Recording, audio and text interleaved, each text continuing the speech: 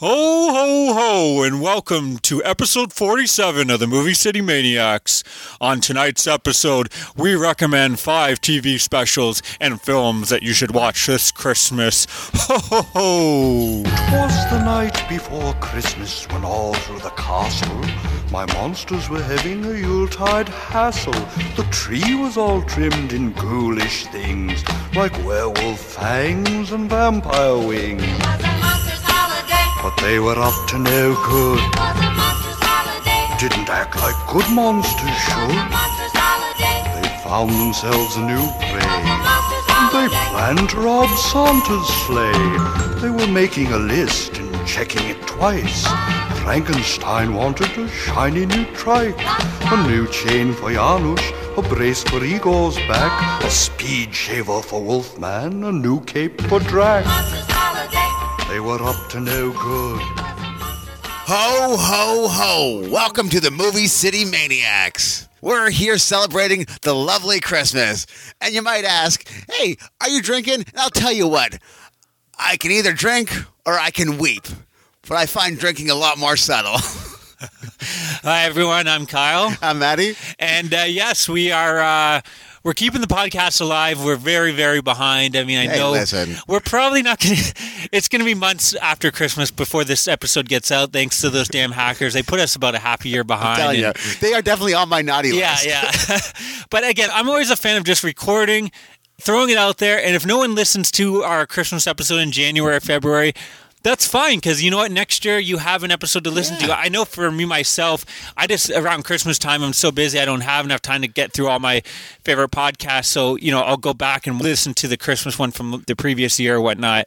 So I'm hoping that, we'll record this and maybe we won't get a lot of hits when it's first released, but maybe next Christmas. November, December. A lot of people will check it out. And the one thing we try to always do about our podcast is keep it timeless. We try not to go over too much news. I know sometimes it happens when there's big events, but we try to keep it like, if you listen to this next year, these 5 specials and films that we're recommending will still hold up. You know what I mean? Yeah, we're about to start talking about Bird Box right now for the next 15 minutes. No. But so anyways, it's been a rough year for the Movie City Maniacs, but what can you do? We're staying jolly. We're staying fit. We're staying active. Christmas is just around the corner, so I don't know about you, but I definitely got the excitement, the spirit in my bones. Well, we got the fire going. We got the dog curled up around our feet. We're actually having a great Christmas party. We recently did our buddy who has been on the show with just did a bunch of Shocktober episodes with us.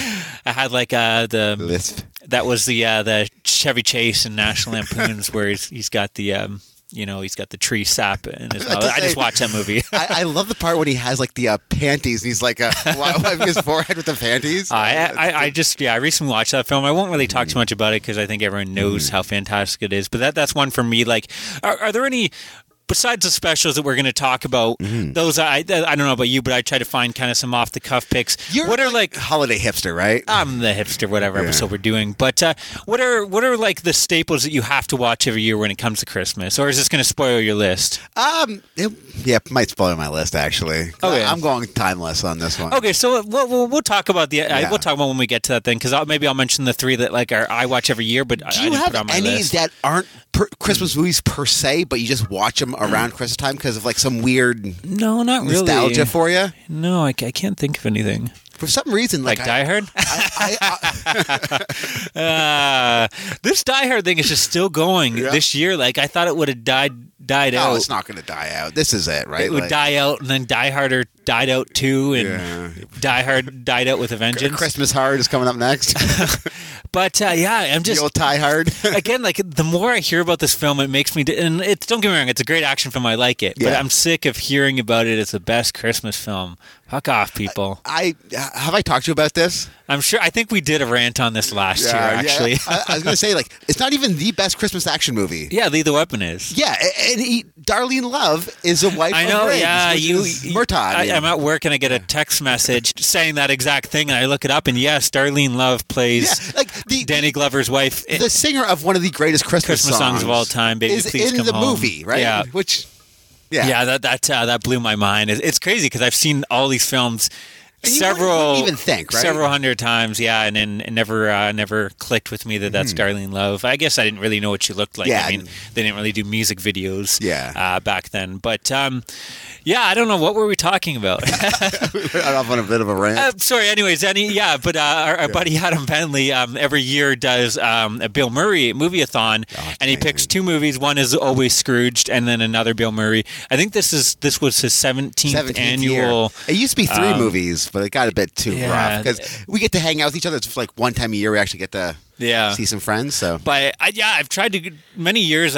Something's always come up. So this was the first year I popped my Bill Murray cherry. Yeah, you ain't cherry no more, buddy. No, it was a lot of fun. I mean, again, I don't know how much we need to talk about Scrooge. It's a classic. Yeah. I mean, it's a Christmas Carol, but kind of with, I was going to say modern touch, but I guess an 80s modern touch. Yeah. And Bill Murray, how can you go wrong? But it's phenomenal, and that was a blast. I'll definitely be back next year. We did miss the first film though. I think he did Quick Change. I think it was called. But we were partying hardy at your host. I had a party at my place. So yeah, it's been a crazy little December trying to get all the shopping done, trying to watch. I don't know about you, but for this episode, like I went hardcore. Did you go insane? I didn't go for like the picks that I knew about, the Rudolph and all that. I tried to watch like as many new Christmas specials, kind of trying to find some genre related stuff, and we'll talk about it in what we've been watching because not all of it's going to make my list. But I watched one this morning that actually like blew my mind. Do you want to get into like top 5 or do you want to do the presents? Well, no, I was thinking we do what we've been watching. Yeah. Take a break with the presents. Every year, I don't know if this is your first episode, listen to us going back to our Horror and More podcast days. We do a little gift exchange for each other. Pretty much it's us just ruffling the paper in front of the mic, give you guys that atmosphere.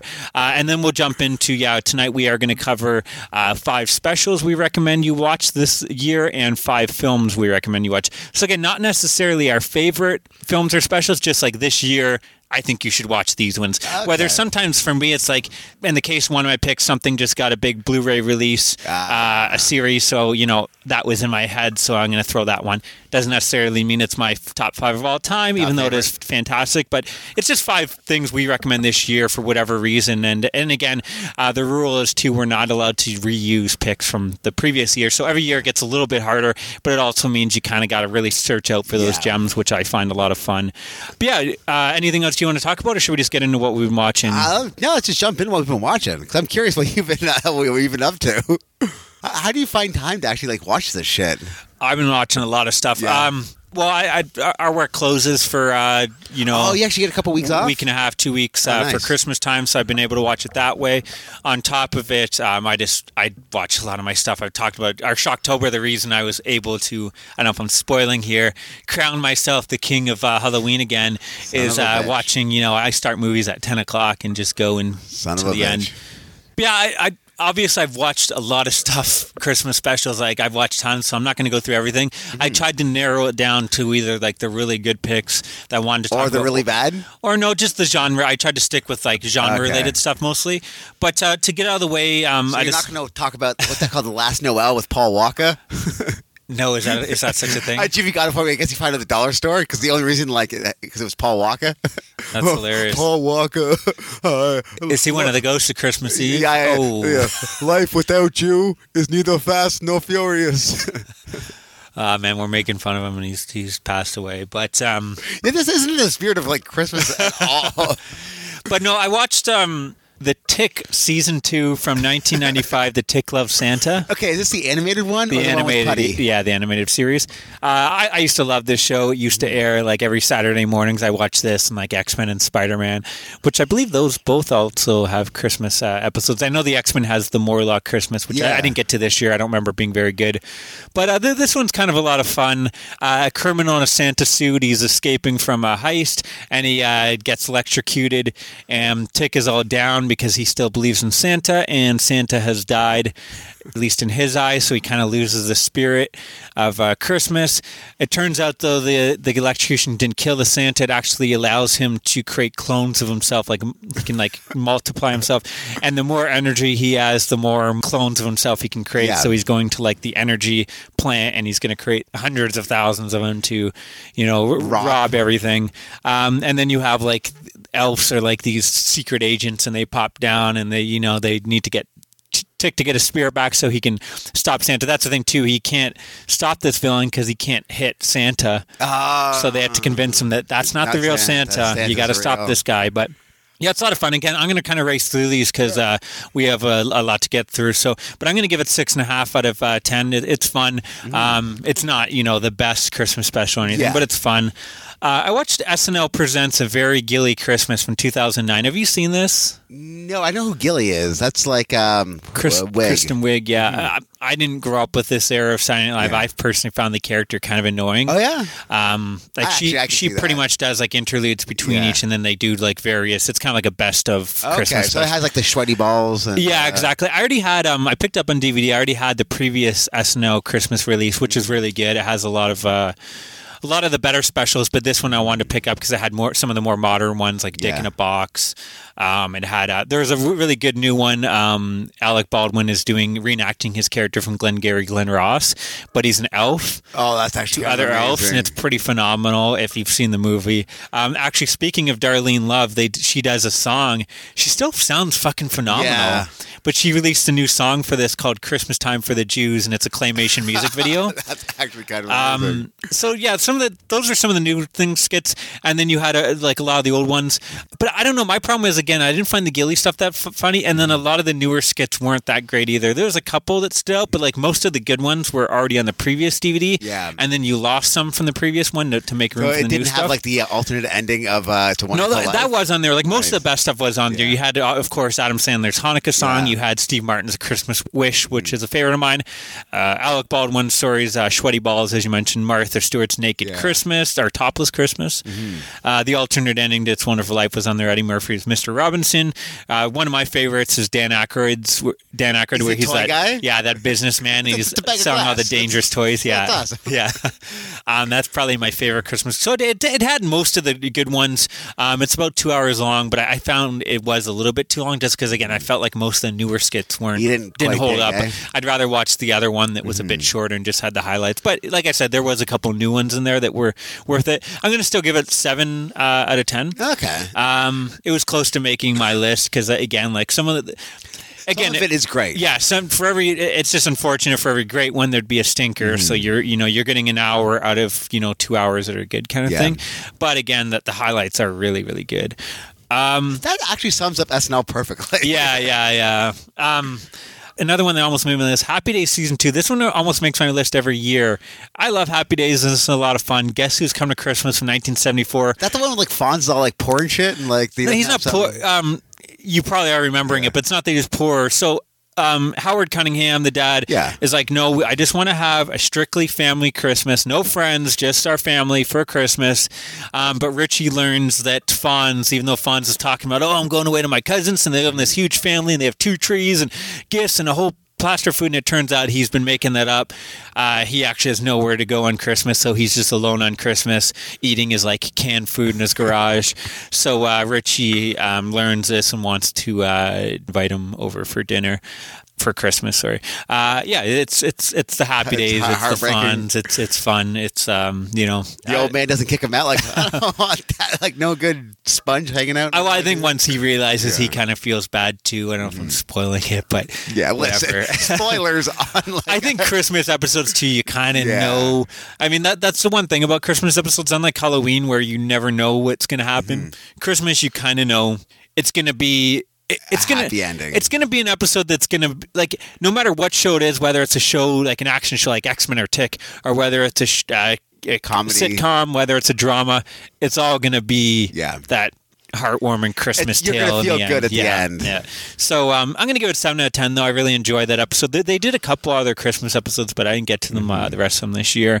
But I'm a fan of Happy Days. Another one that has almost made my list 2 years, and it was so close to making it was tough to take it off. Christmas at Pee-wee's Playhouse, a.k.a. Pee Wee Herman's Christmas Special from 1988. I love this. Oh, it's fantastic. Like I said, it was so close. Yeah. I knocked out the last second just because I don't even know why. It hurts me to do it. If you haven't seen this Christmas special, it still holds up. Like Pee Wee Herman is a funny character. Like it's not just a kid's show. Like he has this personality that there's definitely adult jokes hidden in there.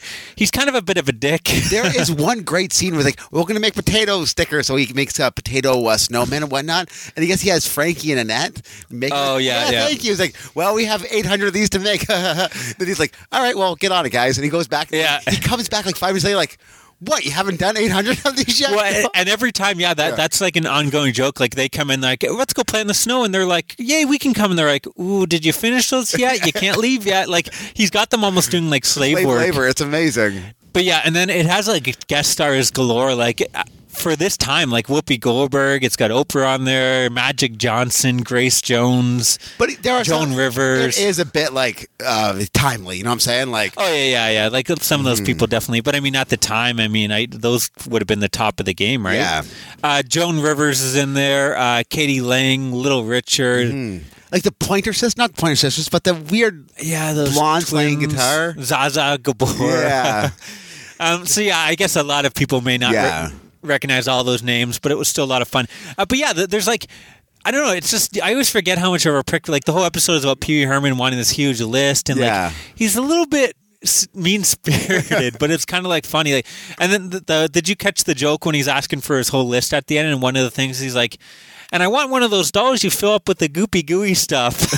No, I don't. Which, considering the troubles that Paul Rubens had, it kind of made me chuckle. And then there's what's her name?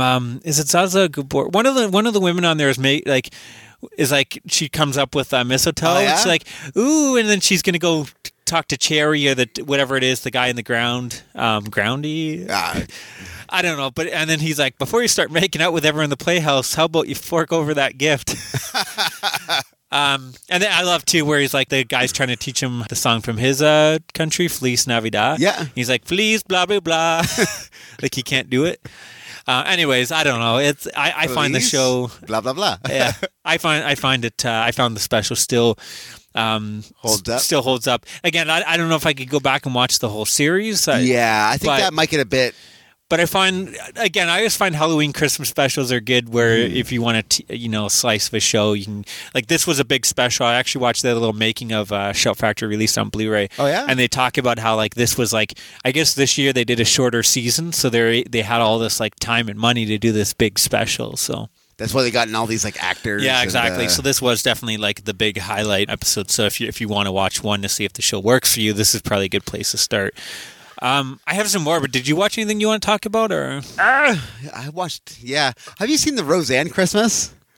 She did a couple, but which one? There's one when like they're looking for someone to play Santa. Okay, and like I guess Dan can't do it. So like she's like, well, listen, I can do it. Like, well, I can be an elf. He's like, okay, well, Santa pays $10 an hour. Being an elf pays $7.50. So like, oh wait a second, that's kind of bullshit. Like, can't I be Santa? So she becomes Santa. Yeah, and it's actually kind of amazing. It's her and Jackie as like the. Do you know what season that was? I do. It's season 4, episode 12. Oh, nice! Yeah, I meant to. I wanted to get through the Roseanne in the Home Improvement, of course. Yeah, but it didn't happen this year because I didn't remember them having that many standouts. Like I know. Yeah, it was good. Like the first half was really Christmassy because she was working at the deli counter or what have you, and she gets like a Christmas bonus. She's like Christmas bonus, like it's a mug. Like oh motherfuckers. I'm assuming so. She's working 2 jobs. Like it was always. Yeah. So she's Santa and the deli counter. But then it goes into this like tirade of like how Darlene's not talking to her. Yeah, it turns into a family drama. But hey, I enjoyed it. I'm going to give it a 6.5 out of 10. Yeah. I watched, I know you watched this movie, so we can both talk about this. The Christmas Chronicles from 2018. Oh, yeah. Kurt Russell. So this is the new Netflix Christmas special. They're hoping it will be the new classic. I don't think it's going to be the new classic. It opens up with a family that are celebrating Christmas throughout the years, and then you learn that the father has passed away, and it's kind of like the standard where the son has now become the troubled teen and whatnot. The mother's overworked. The son in it was actually the lead from The Babysitter in summer of '84, which is kind of cool. He's an actor I've been enjoying if you enjoy genre work. But I guess the sister's going through old video footage, and she notices Santa in one of the clips. Like the hand. Or she thinks it's a evidence. So she decides this year she's going to set up a camera to catch Santa. The brother gets stuck home alone watching her. And of course, hijinks ensue. They end up in Santa's sleigh, which startles him. He crashes the sleigh.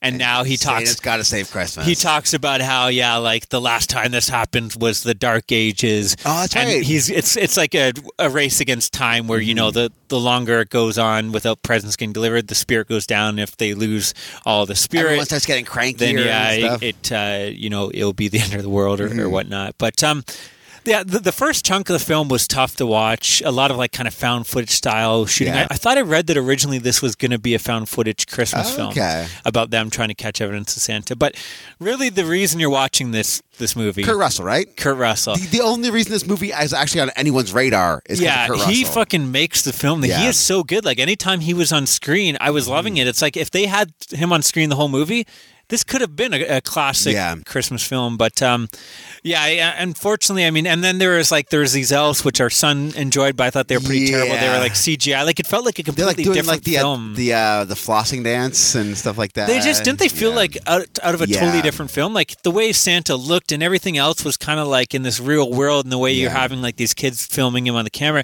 and then you have these CGI cartoony like. Yeah. It just stood out for me. And it was kind of weird, too. They were kind of, like, violent. Did you notice, like, the one scene they're going to, like, chainsaw the kid? It's like, what the fuck? Like, chainsaw his crotch, right? Yeah. I thought this whole film was kind of all over the place. Like, what is the target audience? Because I thought some stuff was inappropriate for young kids. Like, there's a gang that's going to beat up the kid. Yeah. And they're going to, like, kill him. Yeah, and steal his sack or something. Steal the sack at the Santa's sack. But then other stuff, it's like it was really family and cheesy. I don't know who the target audience is, but I do know that, Kurt Russell is fucking amazing. Yeah. There's a great scene where he's in prison. Doing the Santa Claus blues? Like the Santa Claus blues, which was awesome. Yeah, I don't know. What would you give it out of 10? It was hard. Kurt Russell was so good, but I still think 5 out of 5. Like, I don't think I'm watching this movie 5 out of 5? 5.5 out of 10? 5.5. Yeah, I think I would give it 6. Yeah. I don't know. I would probably watch it again because Kurt Russell's so good, but yeah, I don't know. It's another one of Netflix's. It was okay. Yeah. That was the non kind of genre related stuff I wanted to run through. I have some more genre that again I'll race through because I watched a lot of anthology Christmas specials, and a lot of these I don't want to give away the ending. So I watched Twilight Zone season 3, 5 characters in search of an exit from 1961. Have you seen this one? No. So it opens up and Army Major awakens in a small room with no idea who he is or how he got there. Inside this small room, there's also a clown, a ballet dancer, a bagpiper, and a tramp. And they all are trying to figure out... I've seen this movie. It ends sexy, doesn't it? No, not this one. They all begin to question how they got there and, more importantly, how to escape. So it's them trying to escape out of this room. Like Saw. I'm not going to spoil it. And spoil why or how it's Christmas, but I would just say it is Christmas. It was a really fun, cool ending. I'm going to give it 7 out of 10. Again, another one that could have made my list. It's something maybe next year it will. I'm going to watch it again, but it was really fun. Twilight Zone is always fantastic. I mean, even a bad Twilight Zone is good. I watched also from season 3, The Changing of the Guard from 1962. This one, professor contemplates suicide after being forced to retire. He feels like he didn't make a difference in the world, and then he's visited by ghosts of his former students. Oh, his students dead? Yeah, because this is like in this. So this would have been around like they went to the war, and they explained the difference he made in their lives, which allowed them to do certain things before they died. So it's kind of like a take on It's a Wonderful Life or A Christmas Carol, I guess. I'm going to give it 6 out of 10. It was it was good, but not as good as the and it didn't have like the fun ending that the other one had. Night Gallery season 2, The Messiah on Mott Street from 1971. I'm listening. This one, pretty much this old man who's in charge of his grandson is dying, and the kid goes searching for the Messiah to save him, but the grandfather knows that death is coming for him, and there's some cool imagery there of the shadow of death. And he's also poor, and he's going to lose his house and all this stuff. So it's a fun little story. I'm going to give it 6 out of 10. Again, sorry, I'm not going into too much detail for these because a lot of these things I don't want to spoil when it comes to an anthology. But and again, maybe next year I'll talk a bit more about them. Monsters Season 3, A New Woman from 1990. Have you heard of the anthology series Monsters? It was kind of like Tales from the Dark Side, and it was low budget, but it was done by special effects people. So the special effects practical effects were always great, but again, everything else was lesser. Not so good. In same case of this one, pretty much you have a greedy wife who is trying to get her dying rich husband to give her control over his buildings for the poor that she plans to sell, and the doctor wants him to sign them over so they can stay for the poor people. So it's kind of, and then she's visited by ghosts, kind of like a Christmas Carol. And he's going to scare her straight. The highlight again is when you're getting into the future, and the husband is now dead, and he's like the zombie, and it's like this bubbling, gross face. Like it honestly made my skin crawl. But I don't know, it wasn't great. I'm going to give it 5.5 out of 10. Okay. And then I watched 2 Tales from the Dark Side episodes, season 3, Seasons of Belief from 1986. Again, the whole problem with the Tales from the Dark Side, no budget. Sometimes the acting wasn't great. Mm-hmm. In this case, it's all in one room, which isn't a bad thing. But this was kind of a cool story, and this may make my list next year. So it's Christmas Eve. 2 kids are saying how they no longer believe in Santa. They're bored. They just want to watch TV. And the parents say, well, we'll tell you a story instead. E.G. Marshall plays the father. And they tell a story of a creature called the Grither that every time you say its name, it gets bigger and stronger. And if you don't finish the story in time, it will appear and come for you. So the whole story is that's actually kind of cool. The whole story is just these parents in this sinister way telling this story to these 2 kids. It's almost like a campfire tale? Yeah, exactly. That's cool, man. Again, weak acting from the kids, very low budget, but there's a really fun, cool gag at the end. I don't want to spoil, but I thought it was just kind of an interesting little twist. Like it's like this weird, I don't know, just I didn't expect to hear a story about a creature coming to get you. I guess it could kind of be like Krampus or whatever, but I'm going to give it 6.5 out of 10. Okay. It's one I want to watch again. Again, it kind of threw me off. I didn't know where it was going and stuff, but I thought it was kind of fun. And then Tales from the Dark Side Season 4, The Yattering and Jack from 1987. This was written by Clive Barker, actually. Awesome. About a man who receives a visit from a Yattering, which is a 3-foot-tall demon who wants to claim his soul for Satan himself. Like Satan sends him and is like, "You got to get this guy," and he's like, "If you don't get it, it's your ass, Yattering." Such a weird, strange story. Very low budget. I didn't really enjoy this one. Well, he's like almost like a smooth salesman. The Yattering, like, yo, man. No, he's just going around like causing like stuff to fall off and all this stuff, and then the guy catches him, and I guess if you catch him, then he has to do your bidding. I don't know. I didn't enjoy it that much. 4.5 out of 10. All right. It's like a lot of these Tales from the Dark episodes that, Adam talked about a lot in Shocktober. There's a lot of great ideas in there, but they were held back by the budget. Like, it's too bad. That's a show that I would love to see come back. And a lot of those scripts, I think, could be reused. HBO kind of deal? Like, do like a Tales from the Crypt? Yeah, exactly. Like, just because there's a lot of great ideas, but they just needed a bigger budget, better acting. Didn't they try to do it again with, like, Joe Hill writing?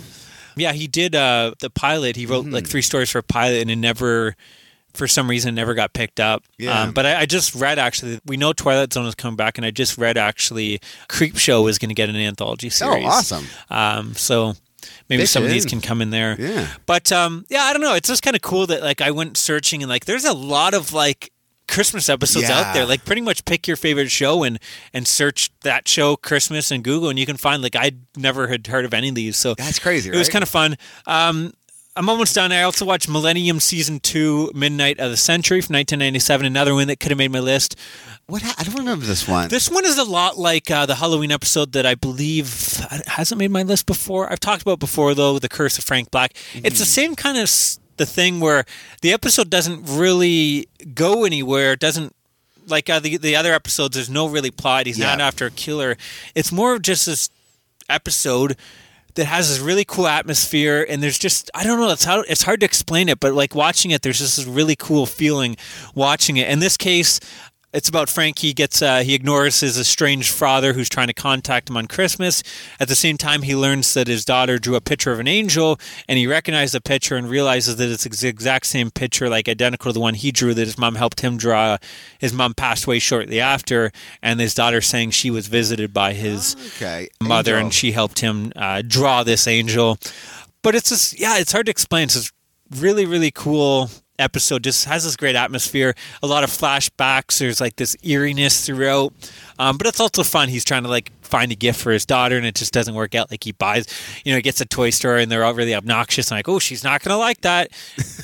No, you don't want to get her that. Trust me, that's last year's toy, and he gets it. And then of course she's like, I already have that, so he has to return it, find something else, and like it's like Jingle All the Way, but with demons. Yeah, with Frank Black. But yeah, I don't know. I'm gonna give it 7 out of 10. I really dug it. But again, it's an episode where kind of nothing really happens, but it has like this something about it. I'm almost done here. I also watched some Christmas horror films. I know you watched a couple of these, so let's talk about them. Hopefully none of these made your list. All the Creatures Restoring on Shudder from 2018. Yeah, I was so excited about this movie. It's a Christmas anthology horror movie. Boom. Directed by Rebecca McKendry and her husband, I believe. If you listen to Shockwave podcast, one of the best horror podcasts out there, in my opinion, they're like made up. I think she used to be a writer for Fangoria, then she worked for Blumhouse. I know one of the guys is a producer for Blumhouse. He produced the Halloween film. Someone like they're all the hosts have some connection to various horror media outlets. But I was excited about this one as well. I know they've been talking about it leading up to it the past year, and it was a bit of a mixed bag for me, and more so on the negative side. How'd you feel about it? I kind of enjoyed the wraparound. Really, I didn't. Yeah. So the wraparound is this couple. They're on a blind date on Christmas Eve, and they end up in like one of those like community performing arts theater, black box theaters kind of deal. And it's like so these 4 people on stage act out the story, and then it leads into the segment. Well, let's just talk about. So the first one was called "The Stockings Were Hung." This is kind of an office Christmas party. They're doing one of those like Yankee swap, Christmas exchange things, but it's a mix of Saw. Someone is taking over, trapped them in the room, and he's like making them open presents, and some of them will like shoot you in the head and various horror gags. My problem with this story, and really all the stories, they all kind of felt unfinished, anticlimactic. Like it's like they ran out of money or time. Like this one, like. Once it starts getting cool, it's interesting. Then they cut away. Yeah. And then it's just like the story's over and it's like, oh. That's what I thought too. And then like the second story was Dash Away All. Again, a really cool story. This guy is gets trapped out of his car on Christmas Eve after a day of shopping. The parking lot's empty, which makes no sense because if he got out right when the mall ended. I don't know if you've ever left a mall on Christmas Eve. Yeah. That parking lot is full, but that's your takeaway from this story. Yeah. Like, everything else you believe, just a parking lot not being. But anyway, so the parking lot's empty, and there's one van there. He goes, talks to 2 women in the van, and it turns out that do we spoil it? I don't know. It's weird. Fuck it, let's spoil it. It turns out that they're stuck in this van, kind of babysitting this demon creature. And you have to stay within, like, again, great. There's a lot of great ideas in this anthology. They have to stay within this area of this creature, or else it will kill them if you try to leave this kind of invisible circle that's around it. And they're cursed with it, so they're going to try to pass it on to this guy.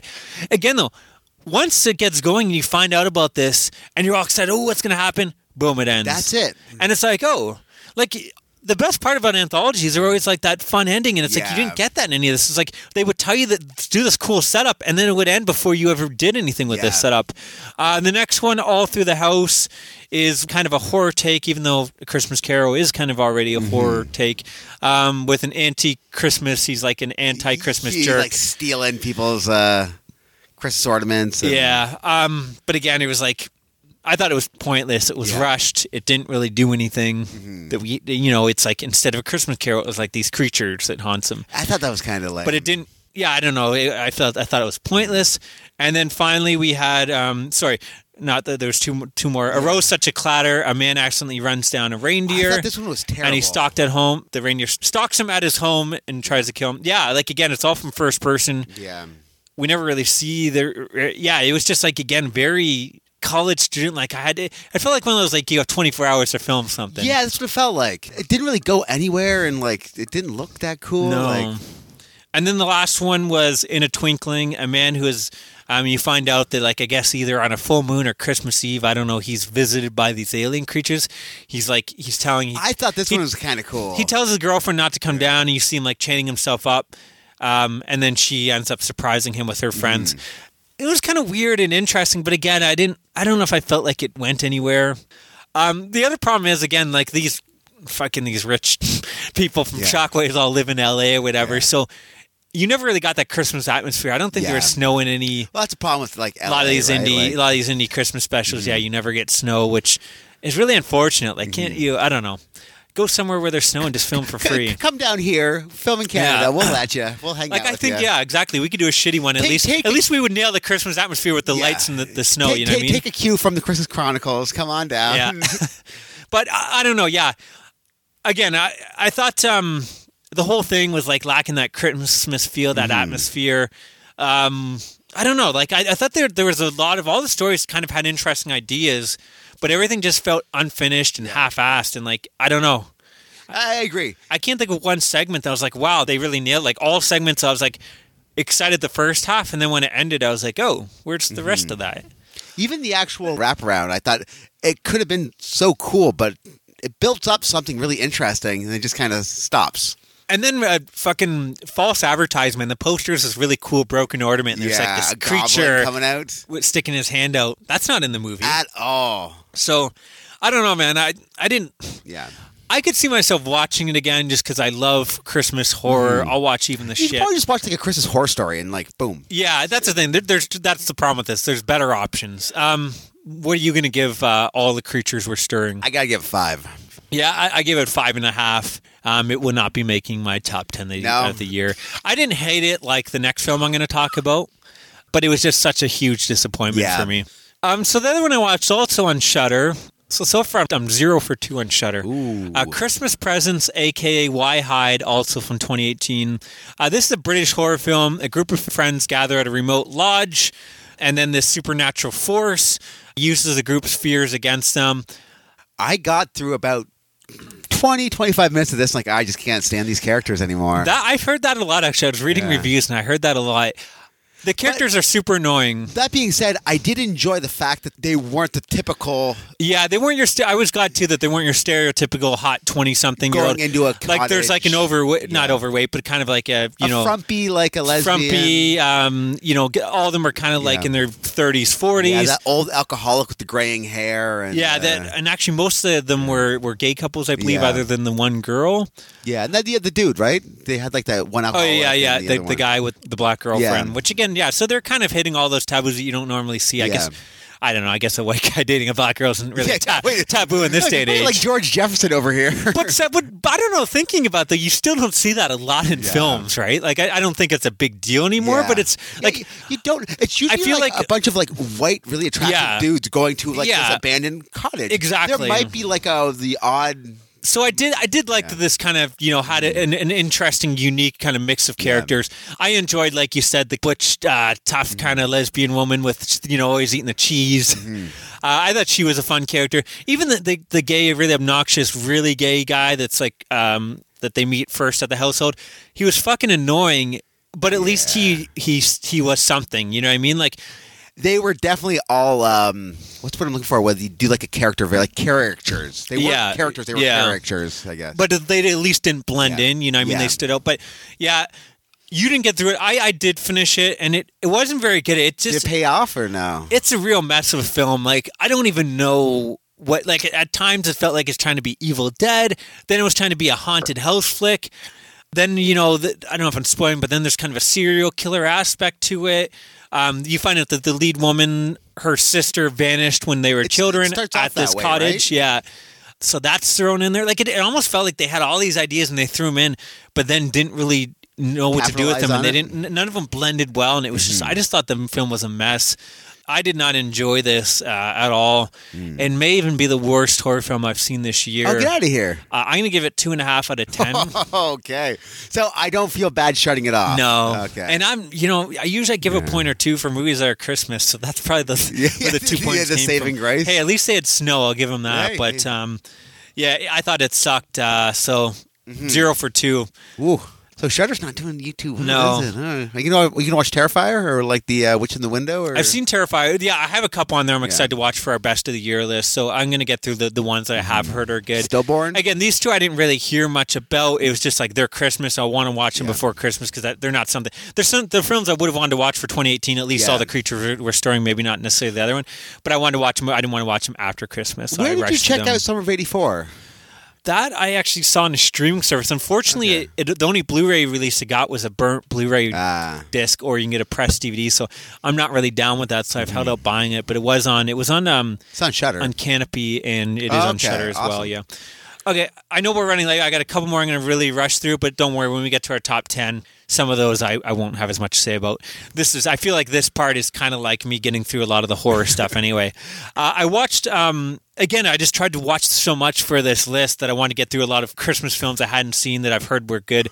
So I watched Silent Night, Bloody Night. Ooh. So not to be confused with Silent Night, Deadly Night, a.k.a. Night of the Dark Moon, a.k.a. Death House for 1972. It had this film was a bit of a mess when it was released. I think it was filmed in 1970 but not released until 2 years later. And it stars Patrick O'Neill and cult actress Mary Wonoff. You may recognize her. She did like all the Corman flicks, like Death Race 2000. She was in Night of the Comet, TerrorVision.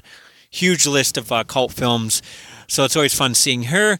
The film is kind of interesting, but yeah, unfortunately it's a bit messy. So it opens up 1950 of a man runs out of a house engulfed in flames. He dies. You learn that he was the owner of the house. He has passed down the house to his grandson. And then it opens up. We have a lawyer is coming with his mistress. He's trying to sell the house for the grandson. He wants to get rid of it. He needs money quickly. And he's going to sell it back to the townspeople. They want it for whatever reason. Yeah. Like the main group of the townspeople, the mayor and all that kind of stuff. And then throughout, you get flashbacks and you find out what went on in this house, how these townspeople connect to this house, what was going on. Like, I don't want to spoil too much, but the house used to be an insane asylum. And he had a daughter that was in the asylum. He set up and hired all the best doctors for her and everything. I won't spoil too much after that. But anyways, we are 20 years later. Sorry, I forgot to mention we're 20 years later with the lawyer trying to sell the house. And the lawyer and the mistress is going to stay the night at the house. I don't know if I'm spoiling. It happens pretty quickly, but they get knocked off, and there's someone going around killing various people. Townspeople? Townspeople. The grandson does come back. He's in the picture. And so him and the mayor's daughter, which is what Wonoff, are trying to figure out what's going on and who's doing these murders. And you also have like some weird calls over the phone, kind of like Black Christmas. Awesome. I don't know which was first. Was it this or Black Christmas? Black Christmas, probably. Black Christmas in 1974. So yeah, this was actually before Black Christmas, but this has like kind of the weird calls. Mm-hmm. Yeah, I don't want to say too much else, but and you do learn too. Again, I'm not spoiling that someone did escape from a mental asylum in present time. Does it just take place at Christmas? It does take place at Christmas, yeah. So he's not in like a Santa suit going around? No, it doesn't. It's more like it has the snow. It kind of has the feeling. I don't know if you hear any Christmas music, carols or something. I forget how it's Christmas. Yeah, I don't know. It was interesting, but again, a bit messy. It was one of those films that like it should have been worked out better in the script stage. Like it was kind of confusing at times, and the way it was all put together. I'm going to still give it a 6 out of 10. It was worth a watch. I mean, I'm excited. I know Vinegar Syndrome has a great release transfer of this. They released digitally or something to stream, but they haven't put it on Blu-ray, and everyone's been waiting for them to finally. Because I wouldn't mind seeing it again in better quality. It seems like something they put out. They put out a lot of like mediocre films, but they do a great job with the transfer and the extras and the cover. That I would definitely pick it up that way. Speaking of Vinegar Syndrome, I watched Bloodbeat from 1983. This movie has a fucking awesome slipcover, one of my favorite covers, and I was so excited. This is a story. A ghost samurai killing people on Christmas. How can that be bad? So a woman and her boyfriend her family's coming down for Christmas. We learn that the mother has been plagued by visions, and the son's girlfriend also has these visions, and there's like this weird connection when they meet, this weird awkward tension as they stare at each other. Anyways, soon after, the ghost samurai awakens and goes on a rampage, killing various people. Of course he does. For some reason, the son's girlfriend has some kind of connection to this ghost samurai. She orgasms hardcore every time he goes out. Like she can kind of see his vision as he goes out killing people, and she just like has these like insane orgasms. This is a fucked up film. The film is cheap. It's shot poorly. The acting is atrocious. The editing is a mess. It sounds amazing. Really pointless dialogue. Like the director, I feel like was trying to do this serious art house film. Yeah. And it's just a piece of shit. All the deaths are forgettable. It was not good. It was dull. It was boring. I don't know. I've seen people that really enjoyed this, so maybe it's just me, but I did not have a fun time with this. I'm going to give it 4 out of 10. That stinks. Yeah, how do you have such a concept Yeah. and fuck it up? The last one I want to talk about, though, that did live up, well, I don't know if I would say it lived up to the hype either, but it was kind of fun. To All a Good Night from 1980.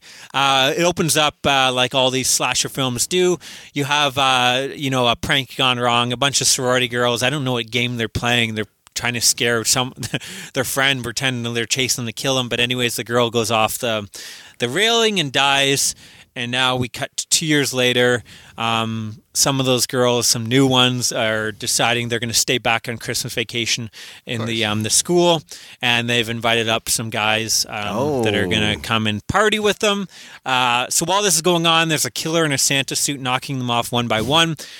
Film is insanely stupid. A lot of stupid, like the plot, the dialogue, it's all stupid, but there's quite a decent amount of body count, and the deaths are they're pretty creative, and you get a lot of them. The setting and the atmosphere, of course, like a lot of these indie films, are lacking the snow and all that, the Christmas spirit, but I still had fun with it. If you want kind of a bad, goofy slasher film, this would maybe do a double feature with this and Silent Night, Deadly Night 2 or something like that. Maybe not quite. It's not quite that bad level. Well, maybe it is, actually. I don't know. It's pretty stupid, but I had fun with it. I'm going to give it 6 out of 10. Awesome. Not a great film by any means, but watchable. Yeah, I would say out of Bloodbeat and Silent Night, it's probably the most entertaining watch. It's the one that I think would have been fun to watch with some friends and some beers just to make fun of it. But I think, that's everything. I watched so much. I watched a ton more that I had to narrow it down to, I wanted to definitely talk about all, the Tales from the Dark Side Crypt, Tales, Twilight Zone stuff that maybe people didn't know about, and some of these obscure kind of horror films that not a lot of people knew about. But I'm not going to talk about all the kids stuff I watched and whatnot. But anything you want to... No, I think that's good for me. Well, let's just jump in. The reason why we're here, folks. Presents! I forgot about that, actually. We're going to do our annual gift exchange. We'll try to give you that sound effect you'll hear, what we're opening. Here we go. Okay, well, we're going to do a little gift exchange here. Oh, do you want to go first? Sure. I'll go first, and you open this. Okay. Be. So remember, ruffle that wrapping paper up to the microphone. Give people those atmosphere. Lovely wrapping job too. I actually did that myself. Really? So it's really hard to get Matty Blu-rays because I don't know what he owns, but I know he didn't own this one. I stopped buying you presents because, the thing is, you will buy shit 2 weeks before Christmas. He doesn't have this. I'll buy this for him. And hey, this is what I just picked up. That's why I stopped trying to buy you shit. Well, I'm just suggesting Matty needs to get on DVD aficionado so I know what he doesn't own. Awesome. Know how I know you don't own that one? I still have yours. Because you still have my copy you borrowed from a year ago, motherfucker. This is my way of saying return my copy. It is Blade Runner 2049. But it's also an awesome movie that I knew you didn't own. And you own the first Blade Runner, right? Yeah, I do. I actually might watch... I gotta... Yeah. You need to watch it. Yeah. Fuck, it's good, man. It's incredible. I think was it my favorite movie last year? It was in the top 3. In the top 3. Yeah. Awesome. Yeah, that's something I might do. Part 1 of your gift and part 2. I'm really excited about this. Oh, get out of here. Creepshow the comic? Oh, this is amazing. So the original is obviously impossible to find, but they redid the Creepshow comic book, but they redid it the same way. It is amazing. Yeah, it's pretty incredible. Oh, dude. I heard it's a little bit different than the movie, too. There's some stuff that didn't make the movie. But it actually has, all the cutaways. Yeah. It actually looks like the actual movie. This is fucking awesome. Thanks, buddy. No problem. And the art in it, I love, who did that? Is it Bernie Wrightson did the art? Or? Yeah, Bernie Wrightson. Yeah, so he did, the art for a lot of those horror books around that time. I think he's still, I don't know, is he still around? Amazing. But, yeah. Even the crate, look at this. Yeah. It actually looks like the characters. Oh, this is fucking awesome, man. Yeah. Thanks, buddy. No problem. I kind of want to just continue reading this. Okay, I'm going to open mine. So, funny story. Maddie did wrap up. I don't have any. Our son, it was underneath the tree, and our son ripped it open. I have not seen what it is, though. My fiance quickly wrapped it up for me again, but there's no wrapping paper. It's in a box. I tried. So I'll do the box ruffling there. Nice. Have you seen this? I was actually looking to purchase this. This is fucking amazing. Paperbacks from Hell. Yeah, this is a really cool. I know about this. This is a book that it pretty much focuses on all the horror novels from the 70s, 80s. Yeah, I've heard it's incredible, and I heard some of the art in this is absolutely insane. Yeah, it's all full color. I heard the worst part about it is you get excited. A book sounds so cool, and you can't find it. Yeah, I heard from when this book was released, a lot of these books you could find they might have been $10 or now $100. Like everything skyrocketed after this. But again, I've also heard he kind of runs over the highlights of books, so maybe you don't have to read them all. Yeah. No, this is incredible. I've wanted this for a while. I've heard about this. Did you write an inscription? No. Why did you? Yeah. Oh. From one maniac to another, I hope you dig this book about books. Merry Christmas, Rod. Heart, Maddie. Huh? Nice. No, this is right? This is awesome. I'm gonna read this when we finish. Ooh, Jaws. I like how they even have some of the ones based on movies that were way different. I feel like Jaws was in there and whatnot. Keeper of the Children, The Doll Castle. Don't these sound insane? Yeah, they need to make movies of these. Cool, thank you. Yeah, no worries, buddy. Merry Christmas. Merry Christmas. Yeah, I think we both did pretty good on it this year. Yeah, we did all right. Okay, well, I guess let's jump into it. Do you want to do movies first, or let's maybe do TV episodes first? Yeah. Okay, so before we jump into our list, I just wanted to run down, again, we can't reuse picks from last year, so I'm just going to read them out. So if you're wondering why this or that didn't make the list, it's probably because we had it on last year, or because the Holiday Hipster is back. So Maddie, for my TV picks last year, I had number 5, Sliders, Season 3, Season Greetings. Number 4 was Prep and Landing. Number 3, The Office, Season 2, Christmas Party. Number 2, The Real Ghostbusters, Xmas Marks the Spot. And number 1 was The X-Files, Season 6, How the Ghost Stole Christmas. You had for last year your TV picks. Number 5, you had The Simpsons Season 7, Marge Be Not Proud. Number 4, you had Community Season 2, Abed's Uncontrollable Christmas. Number 3, Futurama Season 2, Xmas Story. Number 2, 30 Rock Season 3, Christmas Special. And number 1, you had Tales from the Crypt Season 1 and All Through the House, of course, the classic. Yeah. And then films last year, I had number 5, Santa's Sleigh. Number 4, The Santa Claus. Number 3, The Night Before. Number 2, The Ref. And number 1, Krampus. You had number 5, Scrooged. And number 4, It's a Wonderful Life. Number 3, A Christmas Horror Story. Number 2, Rare Exports, A Christmas Tale. And number 1, A Christmas Evil. So again, we are not allowed to repeat any of those, but I can use some from your list and you can use some from my list. So with that, I guess let's start. Maddie, do you want to start off with your number 5 TV pick? My number 5, I actually watched this morning. I'm wait here. That's why I was a bit late. Have you seen The Night of the Meek from The Twilight Zone? The original or the 80s one? The original. Yeah. Oh, it's fantastic. It is amazing. This guy is a mall Santa, but he's a bit of a drunkard. But he's I guess living in the tenements of the city. He's I am so... he's so disenfranchised with everything. Yeah, exactly. He's drinking because the world is just so shitty. Yeah, around him. He can't do anything about the poor. Seeing all the poor. I can either drink or I can weep. Yeah, it's a lot more subtle. He knows the kids. So many kids are not going to get anything for Christmas, and so what's the point? It's yes, this kid is going to get something that's visiting the Santa, but what about all the kids that aren't? Need something. So he finds this magical sack, and he just everything that you want, he pulls out. Hey, you want a toy? Here you go. And it's Art Carney playing him from The Honeymooners. He is so good in this. Yeah, so good in this. It's fantastic. Yeah, I had a blast with it. I think I might be watching this every year, and it kind of has a nice little punch at the end too. I thought. Oh yeah, it's very fun. Yeah. This is on my list somewhere. Okay. Well, we'll talk about it later. Okay. But yeah, it's a great one. So, what's your number 5? My number 5 is I had to throw it on there. Batman the Animated Series, just the complete series, just got released on Blu-ray. It's my favorite. I don't know if I mentioned this. It's my favorite cartoon of all the time. Better than The Simpsons. Better than everything. I love this cartoon. I think it's a masterpiece. Even as an adult, I don't think it's I'm not watching it for nostalgia. I'm actually rewatching these episodes, and they hold up. So they did a Christmas episode called. It was actually the first episode of the series called Christmas with the Joker from 1992. I had to throw it on my list. It's Christmas Eve. Robin just wants to stay home and watch It's a Wonderful Life, which Batman has never seen, but he's set on patrolling the streets, even though Robin's like, no one's gonna rob. Yeah. Like, it's dead on here. Let's go home. And they see like someone, a woman drops a purse, and he grabs it, and he's like, see, and he goes to catch the criminal, but the criminal just gives it back to the lady. He's like, sorry, you dropped this. There's no crime out there, but the Joker, of course, escapes, singing his famous like Jingle bells, Batman smells, Robin laid an egg. But anyways, he escapes and captures Commissioner Gordon, reporter Summer Gleason, and Detective Harvey Bullock. He's got them tied up with wrapping paper and stuff. And Batman has till midnight to solve his little riddles and find him, or he's going to blow them up or something.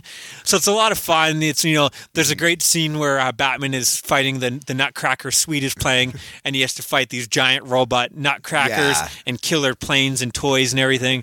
There's snow and Christmas throughout the episode. I really dug it.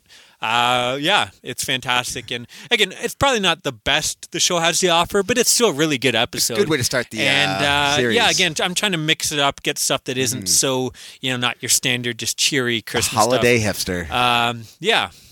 All right. Number 4. My number 4 is actually a short film from 2008 called Treevenge. Oh, nice. I don't know if this counts as a Christmas episode, but I love this. It's like these trees are sentient, and they're like cutting down like the trees. Like, what are you doing? Where are you taking me? Like and like they're stomping on the saplings. Yeah, you hear them talking, right? Yeah, well, it's they're like, and it has like the subtitles. Yeah. And then it's set up, and they're like, goes blank, then it goes like Christmas morning, like someone has a video camera, like, hey, film in front of the tree, and the trees just come to life and just chaos ensues. Slaughter everyone. It is insane. The last like 10 minutes of this is just trees taking their revenge. It's fucked up, right? Yeah, it's a lot of fun. Yeah, I probably should have thrown this on there. I forgot about this. It's really fun. Yeah. It's only like 10 minutes long, but it's worth it for sure. You can find it on... Yeah, it's about 20 minutes. Like it. Yeah, maybe you're right. Maybe it's longer. This is something I wish like someone should do like this should have been thrown on as an anthology. It would have been better than like every story from all the creatures we're and storing. it's done really well. I don't know who did it, but I think it's Canadian, if I'm not mistaken. Yeah, but I feel like it might be the guys who did Hobo with the Shotgun. I think it is the guys that did Hobo with the Shotgun. I could be wrong there. Don't quote me on that. It had that feel to it. Yeah, it is definitely a lot of fun. My number 4 is another Fox cartoon. Oh. So is it Eek the Cat? No, that one's actually fun, though. I remember that one being kind of fun. This is Life with Louie, a Christmas surprise for Miss Stillman from 1994. This was, again, I think this was the first episode of the show. I guess they always do Christmas episodes for the first episode. But this is kind of like... the same reason one of my favorite Christmas movies is A Christmas Story, and this kind of captures that feeling where it's like that timeless, it takes place in the 50s, but they do a lot of, it's like a coming of age tale where he's telling, it's just telling the story of his Christmas one year, and he goes over all the stuff like trying to get a tree, snowball fights, and that getting that ice snowball in your ear. A lot of stuff that you can relate to. His dad putting up the Christmas lights and literally just throws the lights over his dad is hilarious, and I love where they're opening up the gifts, and he's like, I'm glad you like that. We won't be eating meals for this week, $17.99, but that's okay. Hopefully you enjoy it. Like it's just I don't know. It's really fun. Him cheapening out on the tree. $17, I'll give you $3 for that tree. I don't know. I always enjoy this kind of thing. That's one cartoon. It's really, I don't know what's holding it up. It's really unfortunate. Like it's a great cartoon that I think would still hold up. I wish they would release it. It's never had. They haven't, right? Yeah, it's never had a DVD release or anything. Still in the public eye. Like he's just doing the show. There must be something. Yeah. There must be some weird rights where it's split between two people.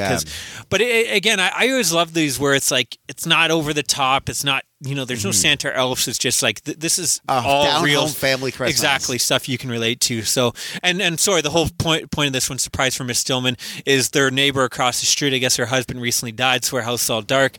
And the mom's like, I'm going to take her out shopping. Why don't you guys decorate her house while she's gone? And there's a little fun twist, I guess, why her house wasn't decorated anyways. But it's a lot of fun, and it does that. It hits that Christmas spirit. Could I get an all right from you? Yeah. All right. So my number 3 is actually from Community, season 3, episode 10. It's pretty much like a Glee takeoff where they just go around and they, I guess the Glee Club perishes in a van accident, and that's to the members of Community to redo the Christmas thing. So it's a bunch of different Christmas numbers. Like one's like a hip hop beat, the other one's that like coquettish like a Santa baby, and it's so well done. And there's also this one that's called Baby Boomer Santa, where they go down all the beats of like the 50s music, the 60s, the 70s, saying, "Thank you, baby boomers, you gave us Santa," and it's done so well. I kind of remember that. Yeah. I remember the one that you had on your list last year, the animated one, but. This one is like, if you went down the list, you say, "This is my favorite community Christmas." Like, yeah, that's right. This is my favorite one. Yeah, they have they're good Halloween and interchangeable. Christmas episodes. They know what they're doing. Yeah. Okay, my number 3 is, you mentioned it, The Twilight Zone, Season 2, Night of the Meek from 1960. Like you mentioned, it's really good. The only thing I would say, unfortunately, this was shot on videotape. I guess that was the season where I guess they had overspent on the first 16 episodes and they didn't know how big the show was going to be. So they had to they shot a couple episodes on videotape, and this is unfortunately one of them that got hit with that. So it kind of has a bit weird, It kind of has a cheap BBC soap opera look to it, but other than that, it's a fantastic episode. Art Carney is great. We didn't mention that, I guess, too, when he gets fired from the department store for being drunk, when the owner, I guess, finds out that he's giving away all these gifts, he thinks he stole them from his department store, so he gets the cops involved, and there's a fun moment there where he gets arrested for, suspicion of theft. I did also want to mention, I did watch as well the remake. They also covered this on in 85, the 85-86 series. Yeah, it's just as good. I would say I personally prefer the 1960 version myself a little bit more. But I think you can't go wrong with either version. If you're one of those people that can't do the black and white or whatever, the color version I think holds up just as well. And it's very close. They do a couple things differently. They got a little bit more, special effects in there and whatnot. But I think either version is fantastic. And Nice. Okay, so you're number 2. Have you seen The Goldbergs, A Christmas Story? What season is that from? It's season 2. I must have, because I think I'm on season 3, episode 10.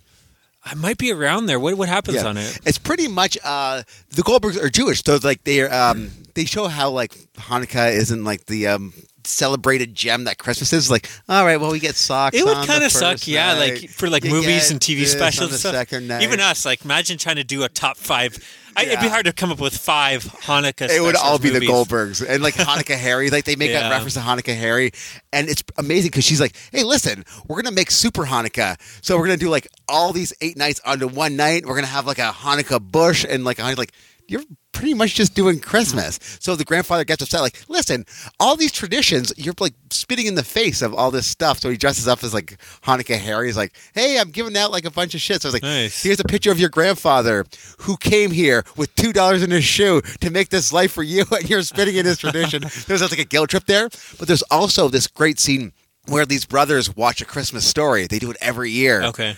And I guess at one point, like him and his brother are like fighting because Barry's spending too much time with his girlfriend. He's like, "Hey, listen, me and Barry get to hang out this time of year because the rest of the year we don't." Yeah. So he's like, "Well, get out of here, Adam. I'm going to hang out with my girlfriend." Like, you know what? I double dog dare you to lick this pole.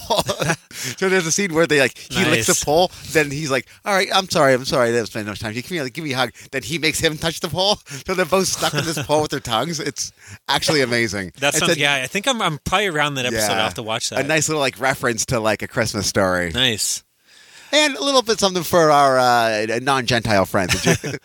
Actually, I was going to think the other one that is kind of covers both is the OC had a good Christmas episode. Oh, Christmaka. Yeah. That was a big thing for like a year or two. Yeah, everyone was like, and I think he gave his girlfriend, I forget, I watched this show and I never finished it, but I liked the first couple of seasons. It had witty writing.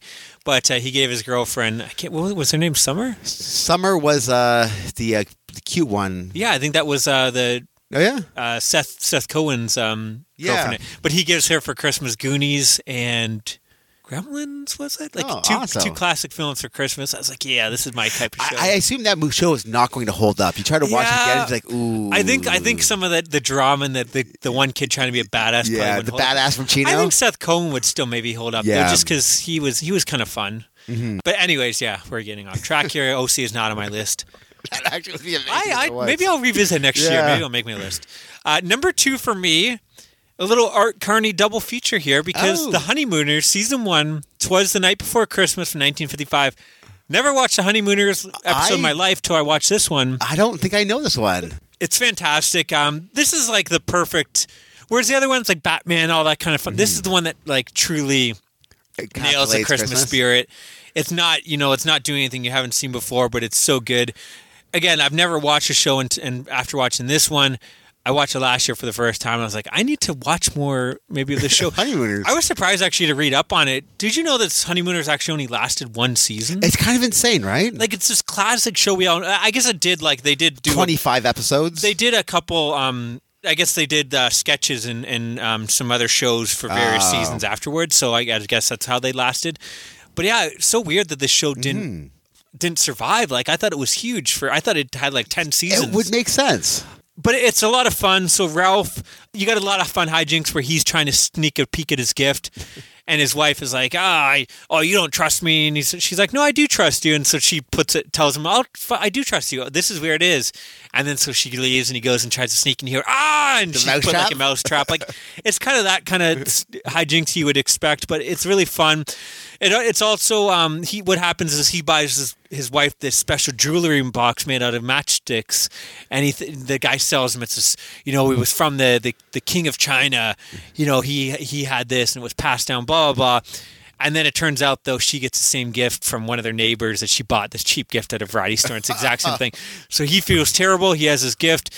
He has no money left anymore. He bought himself this bowling ball before Christmas, so he has no money. And it's this touching kind of moment, and he's like, "Would I have to get her a gift?" And he sells the bowling ball back and all that kind of stuff. I don't want to get too much into it, but you don't want to start crying. It's it just does that perfect. It's like one thing after another. It's funny, like it does this great job of keeping entertained throughout. There's something always going on, but then it has the touching moments. It even has at the end where they come out of character and they're like, "We never do this, but it's Christmas. Come out, everyone, and we're gonna, bow to the audience." Like thank you everyone for watching us. I don't know. To me, it's just like that perfect Christmas. Mm-hmm. And I don't know. I love watching like Christmas shows from 50s, 60s. Yeah. I watch a bunch of them, but this is the one that made my list. There's something about, I don't know, back then, like. They were just fine with doing a touching Christmas episode. It didn't have to. Nowadays, they'd have to do something to mix it up. And it's fun seeing how the Christmas trees and decorations and toys and gifts were then. I don't know. Everyone was dressed nice. Everyone wore suits and I don't know. It's a different kind of Christmas that I guess I never really got to experience because I grew up in the 80s where it was all about toys and He-Man and stuff. Figures. But I've watched it twice now, and each time, like, again, it's like it's a 9 out of 10 for me. It's almost like a perfect Christmas episode for me. I recommend it. I have it on one of those DVDs that has a bunch like of the old Mill Creek Christmas special. I don't know if Mill Creek or it might have been Universal or Warner themselves. Did the It has like I Love Lucy episode, stuff like that. But this is the one. Like those ones are okay, but this is the one every year that stands out for me. Yeah. Okay, Maddie, what is your number one? Number one, Classy Christmas from The Office. Okay, which one is this? That's the season 7, so it's a later one. Episodes 11 and 12. Michael is throwing this Christmas party. He goes all out, but he finds out that his crush is coming back. So he's like, all right, throw this all out. We're going classy Christmas. So he's wearing like the Kangles hat with the Santa, and he hires like instead of a entire jazz trio, he just hires a bass player. So they're all doing like these Christmas songs. And this is a two-parter? It is a two-parter. Wow. Yeah. I don't remember this at all. It is awesome. And Daryl's kid doesn't want to spend Christmas with him because he's like, well, I want to hang out with family. He's like, well, why don't you come hang out with me? And then she goes like, this classy Christmas. Like, this is kind of shitty. Yeah. Like, it's just a bunch of adults hanging out having cocktails. Then it kind of turns around like all the couple of people in the office make a winter wonderland in the basement.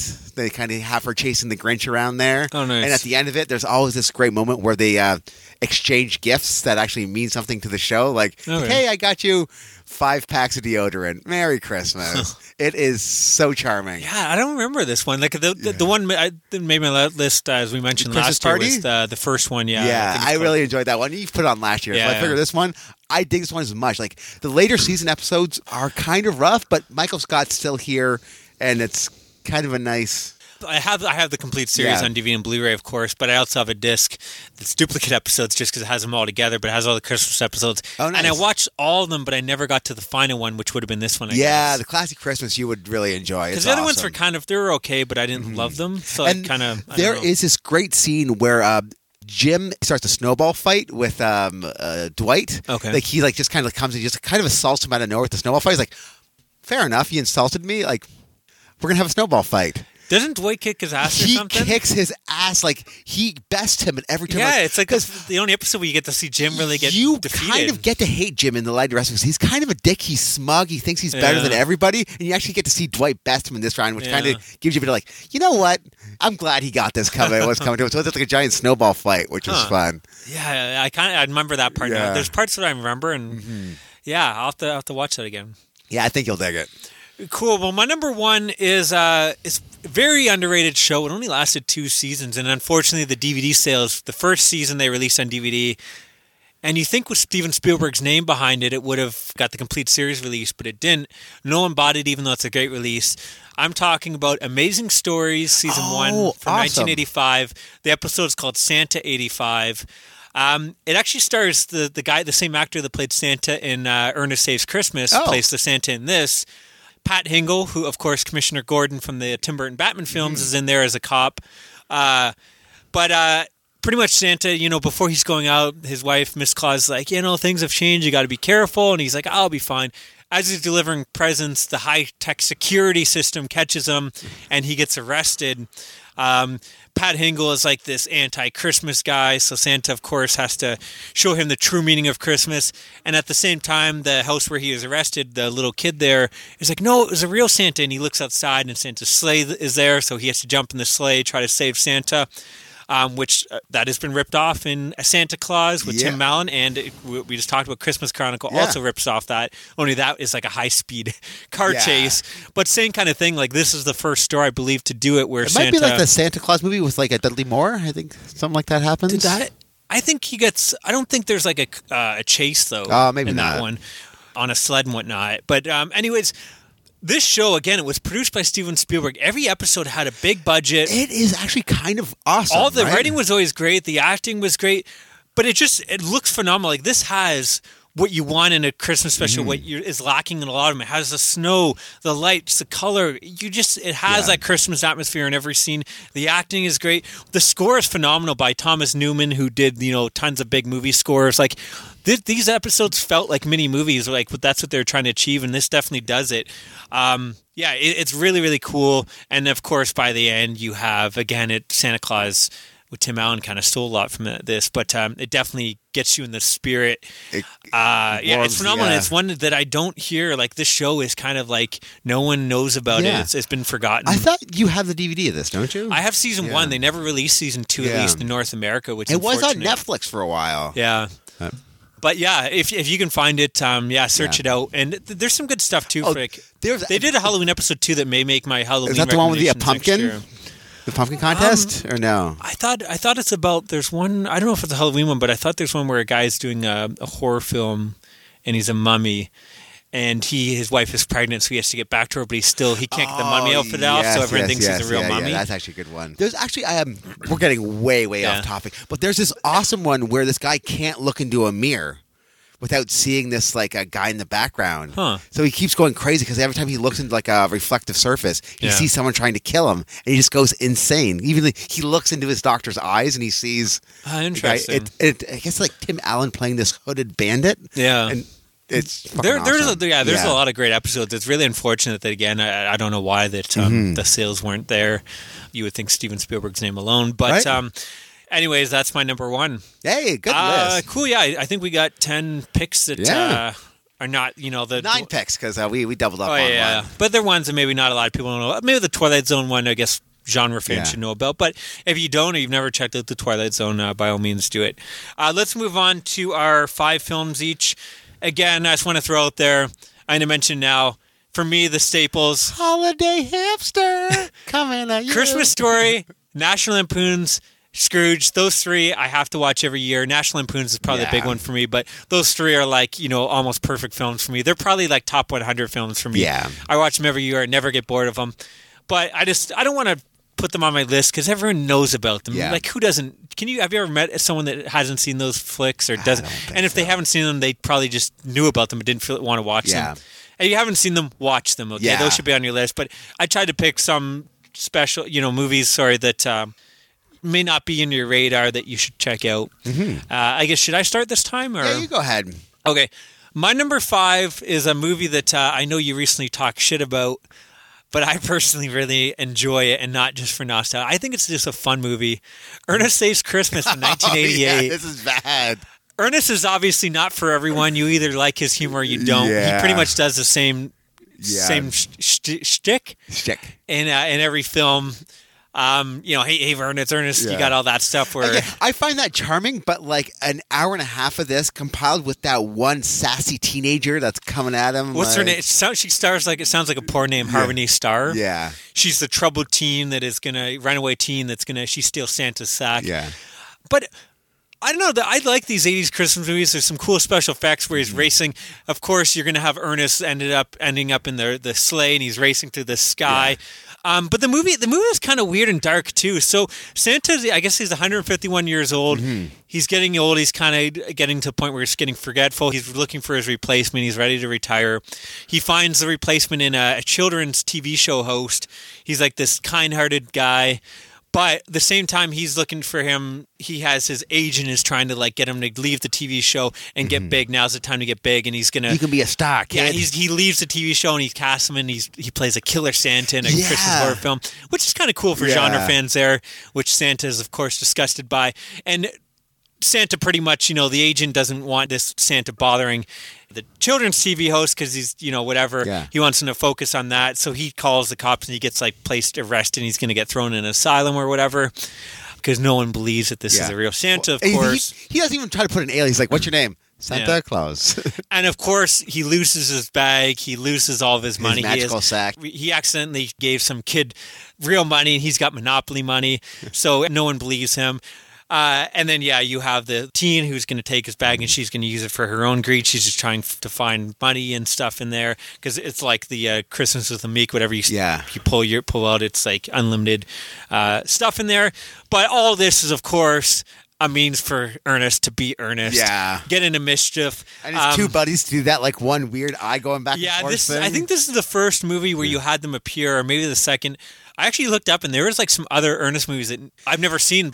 Like there's the camp, there's the jail, there's Scared Stupid, and then there's the newer ones. There was actually a couple he did before then that have never had like any of, or they had like, I think now they have official releases on like Mill Creek sets. Oh, it's not like Ernest Saves Africa or Slam Dunk Ernest? I'm curious about them, but I think this is maybe the second appearance of these guys, maybe the first, I don't know. It's the first big budget ones. I think the other ones were like made for TV films. He had like 4 or 5 that went to theaters. Anyways, those guys are in there as the storage agents or whatever. Yeah. But they have the reindeer show up and there's fun. They're flying. Where they're walking around the building and you got them doing their thing that they do in every movie.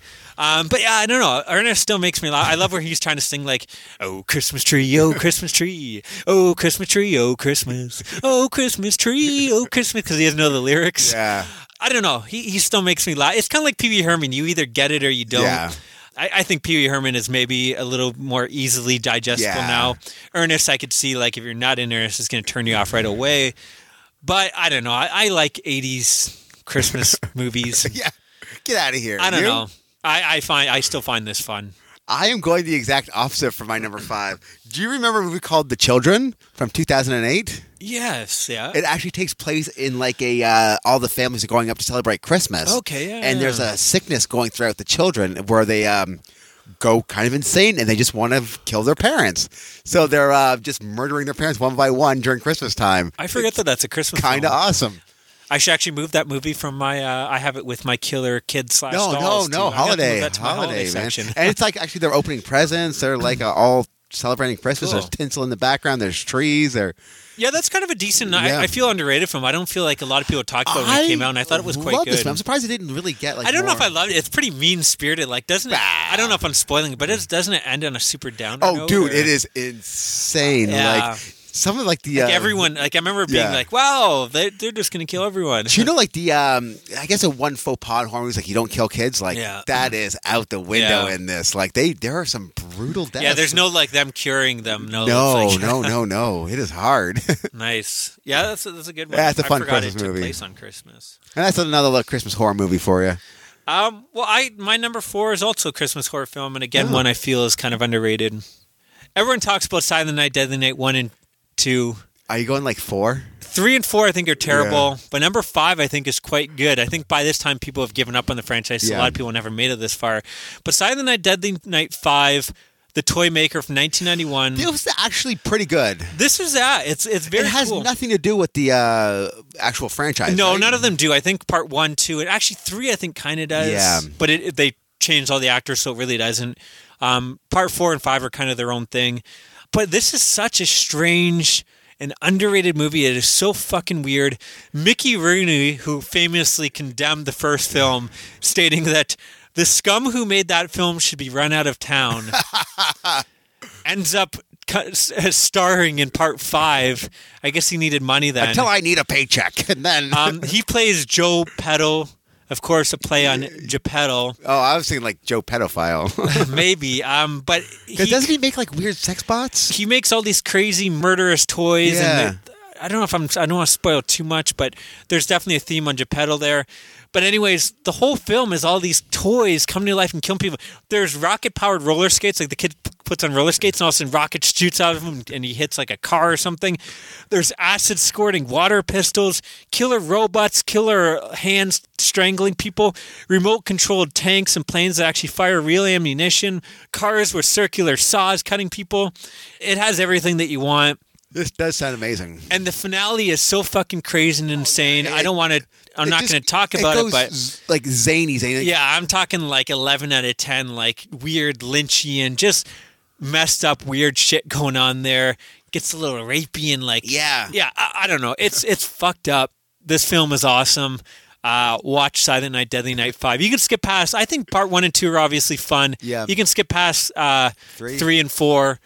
But part 5 is a standout for me. Did they make 6 or 5? I think there's 5, one? and then there's the remake, Silent Night, which really doesn't have anything to do with them either. But Maddie, you're number 4. All right, this might be a classic for most people, but have you seen Bad Santa? I'm not I know, like there's a couple years where everyone was raving about it. I thought it was okay. I didn't love it as much as everyone else. I thought this movie was absolutely amazing. Billy Bob Thornton as like the just franchise drunk Santa who's like... Oh, he's such a slime ball and everything. He is such a slime ball in this movie, and everyone's kind of a bag of shit. And even that little guy, Tony Cox, I guess his name is? Yeah. He is so amazing in this. And I guess it was John Ritter's last movie. Oh, I forgot he was in it. Yeah, he was in it. And it was a phase. Bernie Mac was in it as well as the security. And it kind of gets dark in a way, but it kind of redeems itself in the end, which I thought was kind of dope. Yeah. Have you seen the sequel? I have not. Okay. So... This is my first time this year watching it, so I'm like, oh, you've never seen it before? It blew me away. Yeah, I saw it when it first came out because I remember when it first came out, everyone was like, it was like the Die Hard of its year or two. Everyone was like, this is my favorite Christmas movie. I'm like, no, it's good, man. Like, yeah. All right. Yeah. I liked it. Fuck you. It's a good movie. No, sorry, I liked it. It's just like, again, don't put that over National Lampoon's. That's all I'm saying. I did not. Not the spoilers, but I did not. Okay, my number 3 is a made-for-TV film from 1986 called The Christmas Star. This was a Disney TV film when Disney had some balls. Disney wasn't afraid to do these kind of weird family films that also had moments that were kind of scary for kids. So the film is about Ed Asner as a thief. He escapes from prison after, I guess, years ago, him and his buddy did a big heist, and they stashed away some of the loot inside a Santa Claus display, display where he sits with the chair and the reindeer and everything. And he sees on the news that this is going to be the last year for the display. It's getting old, so they're going to demolish it. So he's like, I got to escape before they demolish it and find my money, or the money gets lost for good. Mm-hmm. So he decides he escapes from the prison. And he ends up hiding out in the basement of a kid's house. They're in this apartment building. And he convinces them that he is the real Santa Claus.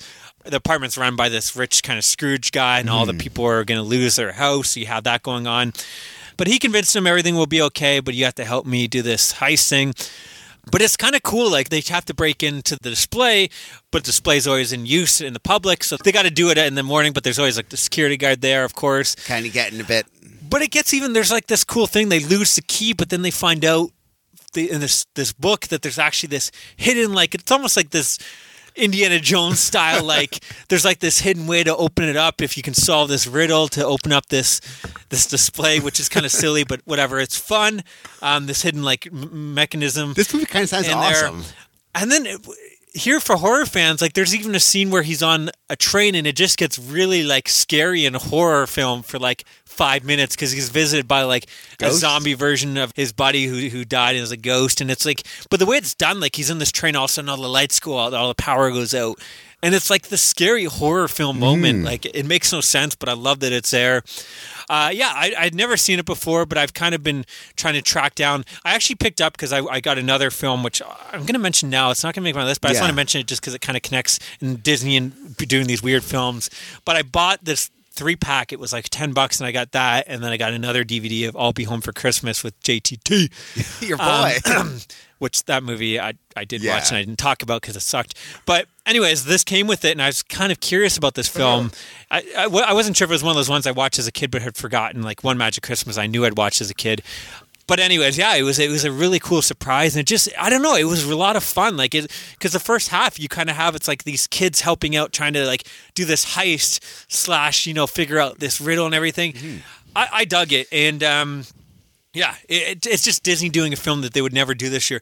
I just want to mention this film again. I'm not cheating. This did not make my list, but I was going to talk about it in my what we've been watching section, but I thought it'd be more make sense to talk about here, just because Disney did this movie called One Magic Christmas from 1985. Have you heard of this? No. I always thought this was a TV film. It definitely feels like one, but I guess it did get a theatrical release. But it stars Mary Steenburgen, I think is her name. That like Ted Danson's wife? She was, I think it is. Yeah, she was like in Parenthood and stuff like that. Anyway, she's disgruntled. She has lost her Christmas spirit. Harry Dean Stanton from Repo Man and Alien fame plays this angel named Gideon, and he's going to get her to gain her spirit back. This sounds very familiar, actually. You've probably seen this, but I'm not going to say too much about it. But let me just say, to get her spirit back, you see this guy, and he's like trying to sell his car to this salesman. He's trying to get money anyway. He's trying to sell whatever to get money for his kid. He can't get the money, so he says, fuck it. He's going to go rob this bank. And while he's robbing this bank, her husband is there. He gets shot and killed. The thief runs out, grabs her car to get away with her kids in their background. Or sorry, her kids are in the back of the seat. Sorry, and I forgot to mention, before her husband gets shot, she just got fired from her job. Huh. And while he's trying to escape from the police, he goes over a bridge, and him and the kids die. Wow. All of this is what she has to go through to learn the spirit of Christmas, to learn that it's not about being disappointed that you didn't get these toys as a kid. It's about, what you have. I'm not going to go from there. Okay. Obviously, it all works out in the end, but what the fuck, Disney? Imagine watching this as a kid and because the kids do come back and stuff, but it takes a bit for this stuff to all work out in the end. And you're like, this is fucking depressing. That is crazy. It's her in the bathroom alone on Christmas after everyone she knows died, and she's in horrific ways. Elias Koteas is in there as well, who I love. Casey Jones. Casey Jones. He's there as the husband's friend. Man, this is some dark shit. It's I good, don't though. think I've seen this. It's good though, and he gives her this globe, and it gets a little bit silly in the end. The kid visits Santa's workshop, and that's kind of this cool take on Christmas. So it almost made my list, but I didn't want to have both in there. But I wanted to mention this just because this is when Disney this is when they were doing Return to Oz and all those weird adult. They're trying to get away with again. They were doing a lot of cool stuff. I guess that was before in the 80s. They had Touchstone, right? So I don't know. Yeah, they would just do really they would do family movies, but that would have 10 minutes of shit that would be too scary for kids.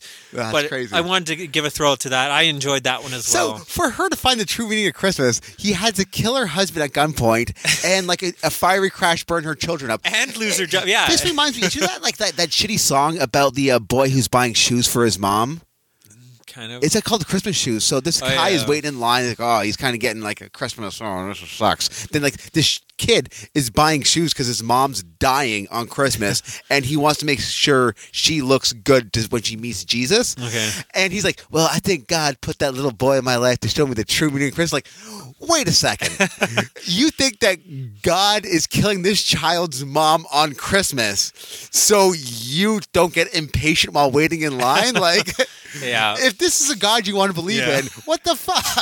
It's so it's so silly. It's like, It's a Wonderful Life makes sense. It's an angel showing. Yeah. This is what would have happened if you weren't around there. Yeah. All this terrible stuff would have happened. This is like, no, you don't be. You're disappointed because like they never really explain why she lost her spirit. They just show like when the kid visits Santa's workshop, he says, "Bring this back to your mother," and she opens up and it's a letter like of all the stuff she wanted as a kid. And I'm assuming she never got that, so she lost her spirit and became this Grinch.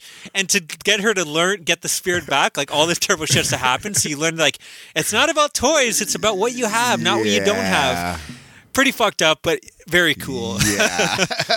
Again, it had some cool stuff in there. Like the scene where all the lights go out was cool. That it looked great. Like it had a Christmas spirit and setting throughout. But fucked up movie, Disney. Thank you. Oh, that's awesome. Thank you for giving me this this movie. So yeah, if you can find this, again, I got it on the Disney Movie Club. I don't know if you can find it in stores, but I paid $10 or something crazy for all three of these. And yeah, they all be home for Christmas kind of sucked, but these two are definitely worth. I think gems, I think you can find them for $10 or something. I recommend everyone check these out because they're films like you wouldn't really search out. You know what I mean? Anyways, Maddie, you're number 3.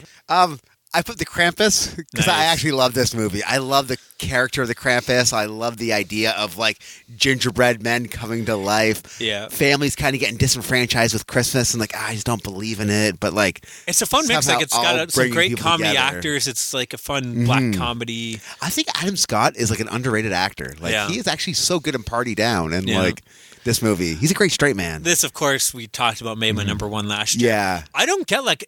There's people obviously that feel the same way as we do. Yeah. There's a lot of people that hate this movie. Maybe because they market it as Krampus and they wanted to see this Krampus going around killing people. but- and it's not about that. But to me, it's like that would have been cool, and maybe I'd still like to see that film. I know there's a lot of cheesy B-movie knockoffs that we've talked about before that were terrible. Mother of Krampus. I'd still maybe like to see a cool Krampus film.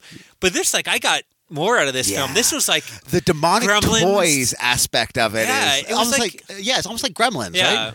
it's that perfect mix of like fun. Yeah. And like you're getting all these Christmas. cool elements, Christmas horror, but it's not like too dark.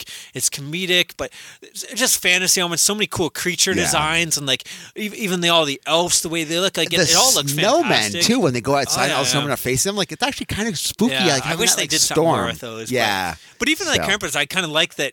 He has like this decrepit. You never see his Yeah. real face. He always wears this scary kind of Mask. like Santa mask, but we don't know what he looks like Yeah. underneath. Like I think this film is great. It's actually yeah. one of my favorite horror films, maybe even. I'd even go that far. Like Oh, I yeah? think Michael Dougherty, who gave us Yeah. Trick or Treat, which is one of the best Halloween Yeah. flicks of all time. Like to me, he's 2 for 2. He's giving us the new Godzilla flick that looks fantastic, and then he's going to go back and give us Trick or Treat 2. Like Are he they- can be 4 for 4. Are they doing another like a Godzilla remake? Oh no, it's gonna be a sequel to the last one. It's called. It's like in the same with like Kong Skull Island, or no? Yeah, it's called. Yeah, it's gonna be King of Monsters. This one has like him facing off against Ghidorah, awesome. Rodin, and what's the moth creature? Mothra. Mothra. Nice. So it's going to be the final, like, you're going to see him against actually 3 other, and then the sequel, and then after that is going to be King Kong versus Godzilla. I believe, where they're gonna- Amazing. but I don't know, the trailers for it look great so far. So Michael Dougherty could be, if he nails that, 3 I don't for see 3. him fucking up Trick or Treat 2. So Nah. if he Well, can nail those two, Tales like- from the Hood 2 was pretty shitty. but that was like 10 years later. Yeah. That was made. That had no budget. Well, this is 10 years later too. If you think about it. But Michael Dougherty, from what I heard, he's been working on Yeah. it. Like it's not like he's forgotten about it. It's like he's been trying to really nail Yeah. it. I don't know. I agree. we are way off topic. Yeah, Krampus is fantastic. Yeah. I agree with you. I'm glad to see it on there. What's your number 2? My number 2 is a Christmas horror film. Another Christmas horror I just found out about this year. Actually, I actually stuck with a lot of genre films. I didn't realize I did. Sweet. From 1984, Don't Open Till Christmas. Have you heard of this one? Don't open till Christmas. Really, really Sounds cool. familiar. Mondo released it on DVD. It doesn't have a Blu-ray release, unfortunately, which is really it's really good. Like it's one of my favorite Christmas horror films, actually. A killer in a translucent mask is going around murdering people in Santa costumes on Christmas. So everyone dressed up as Santa is getting it? Is getting murdered. Oh, that's crazy. The kills are very violent. You're getting like Santa is on the street cooking the chestnuts, roasting on open fire. He puts his face on the grill. And Oh, murders that's them. crazy. You get spears through the necks. A guy's peeing. He gets castrated. The kills are awesome. Huh. There's a really cool chase scene. This guy is actually running. Santa's running through. Have you heard of the London Dungeon? Oh, yeah. It's like one of the. I guess it's like one of the most famous wax museums, Yeah. I believe, in the world. Well, you get a cool chase scene through that. So you're getting all that's dope, man. seeing all the torture devices and all the waxings in the background, all the gory deaths and torture, which is fantastic. It's sleazy. There's strippers. There's nude models. It's mean-spirited times, but the premise is so silly that it never feels too like you don't feel dirty watching it. There's a random Carolyn Monroe, the famous, very attractive Carolyn Monroe, has like a weird dance scene where she sings and has this little 5-minute number. Oh, that is for no apparent amazing. reason, just so you can have like someone exit that and go get killed in a Santa suit. It keeps you guessing right to the end of who the killer is. I thought it was fantastic. It's everything I want in a Christmas movie. Don't open till Christmas. Don't open at Christmas. Yeah, it's weird because again, like obviously Christmas Evil you talked about last year is great. Everyone knows Black Christmas. Everyone knows Silent Night, Deadly Night 1 and 2. Yeah. I feel this film like is kind of lost in the shuffle, and I think it's like, it's up there. I would put it up there with all those. It's fantastic, and I'm dying for it to get a Blu-ray release. But how'd you find you got the DVD? I got the Mondo DVD. Yeah. They did a great release. Like it looks good. It has a lot of extras. It's a bit pricey because I don't think you can't find the release in stores. So you got to order from their site or on Amazon. I think on Amazon it's normally like $20. I think I got it on one of their sales for $10 American or something. Oh, not bad. Everyone should watch that. I feel like no one's talking about it. Yeah, it's very, very cool. It's the first I've actually heard about it. I want to check it out. It's got a great cover too. But anyways, your number 2, Maddie. My number 2 is a movie we've been talking about. I feel that every time I hear that, like, I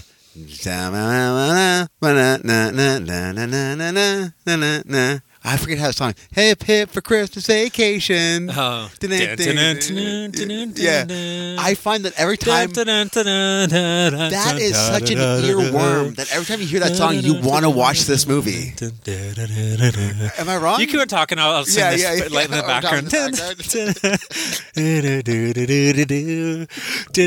Christmas vacation. That song, it just encapsulates this movie so well for me, and it is such an ear maggot that like you want to watch the movie every time you hear it. This is my favorite Christmas movie of all time. I wish that like at offices and like malls they would play that song. Yeah. I'm surprised they don't.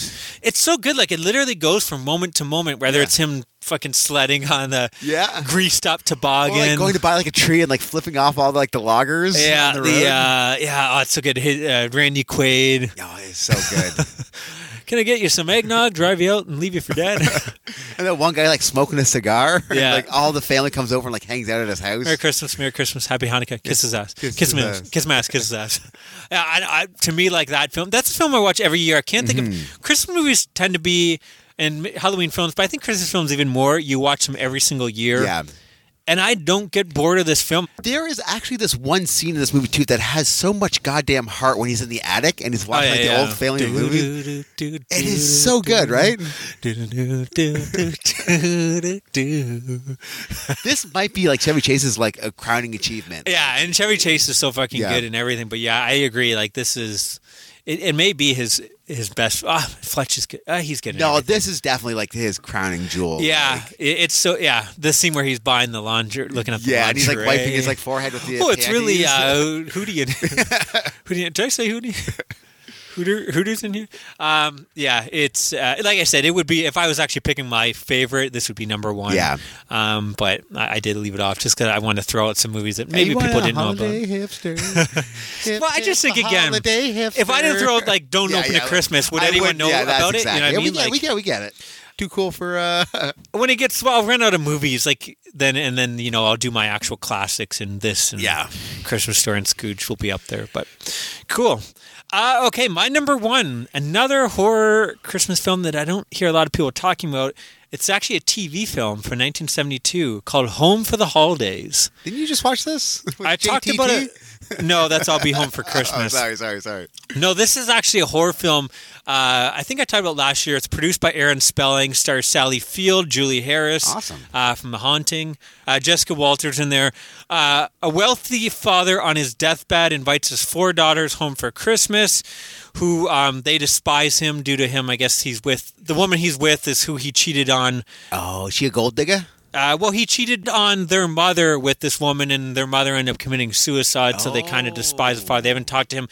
But he invites him back because he has suspicion that his wife, the woman that... Is cheating? No, is actually trying to poison him.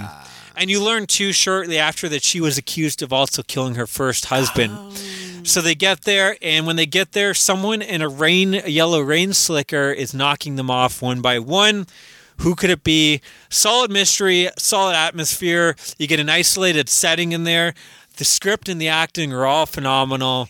This is, in my opinion, one of the best TV horror films of all time. Oh, yeah? And not only one of the best Christmas horror films of all time, up there with the best of them. It's fantastic. Again, never had, like, you can get on DVD releases, like, I think some of those, like, Mill Creek, you get 50 movies in a set. I don't know what the quality's like, but it hasn't had its own, like, it needs a solid release on Blu-ray. You just found it on YouTube? I watched it on, YouTube or something. I'm going to try to find one of those shitty releases just to have my own press copy. But it needs its own single disc release, preferably on Blu-ray. This movie is really, really good, and if you haven't seen it, go watch it again. You can find it streaming for free somewhere. I don't know if it got one of those things that got mixed in its public domain. I don't know what happened to it, but it's phenomenal. Everyone should watch it. It's really, really cool. And again, this was before Black Christmas. Oh, wow. Black Christmas is 74. This is before Halloween. This is 72, and it's a slasher film with someone going around. The yellow slicker is a really cool outfit to have people get knocked off. It's phenomenal. That's my number one. Dude, that's actually a pretty solid list, buddy. My number one is a Christmas classic. Okay. Black Christmas. Okay, nice. Yeah. Yeah, what can you say about this movie? It's fucking awesome. Atmosphere. It's There's a weird version of this movie where the Christmas lights are actually kind of creepy because they have this like ominous glow throughout the house, which is so gorgeous, man. Yeah, this film does a great job of having the atmosphere, the Christmas atmosphere, but making it feel eerie at the same time, like almost a little bit sinister with like the heavy reds and like the darker greens. And even the carols, the way they mix it. Like there's a scene where the carolers are singing out while there's a death going down. And it's not the first, but it's one of the best for the calls. Like that's the creepiest crank caller in my opinion. It is so good. This film's a masterpiece. I think all the characters are so enjoyable, so like different. And, Margaret Kidder's in there, great as the alcoholic. Who plays the main lead? The British woman. I forget her name, but she's very attractive and very cool in this. There are a lot of attractive ladies in this too. Yeah, right? Kind of. This film I think is up on both of our overall best of horror. Movies, let alone Christmas. It's definitely, to me, the pinnacle of Christmas horror. It's a masterpiece. And unlike, again, I'm going to bring up Die Hard. It doesn't, like Die Hard, yes, it takes place at Christmas. It has like a song or two. Yeah. I think there's a tree in the background once or twice.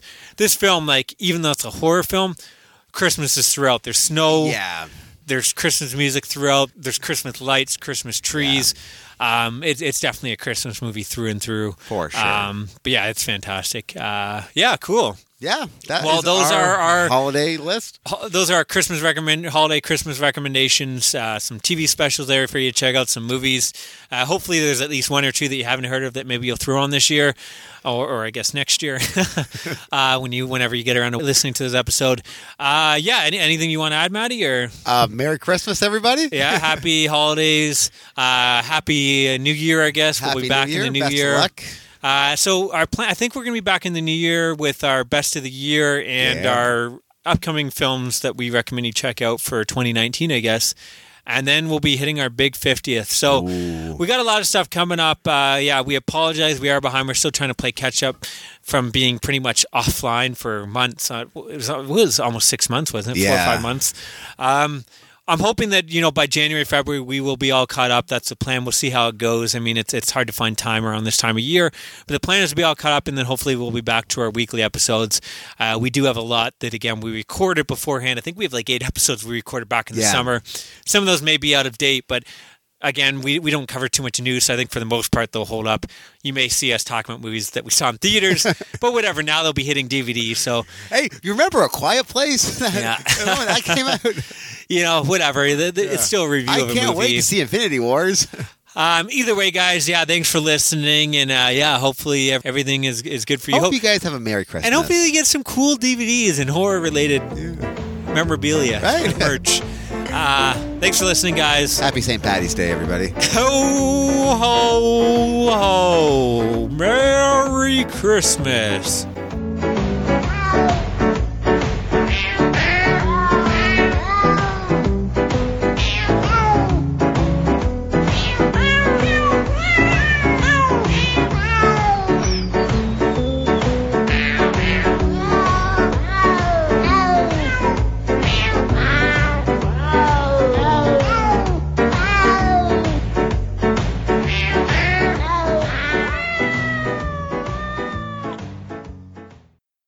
really farty, Doug? Or is that just like Kyle blaming you?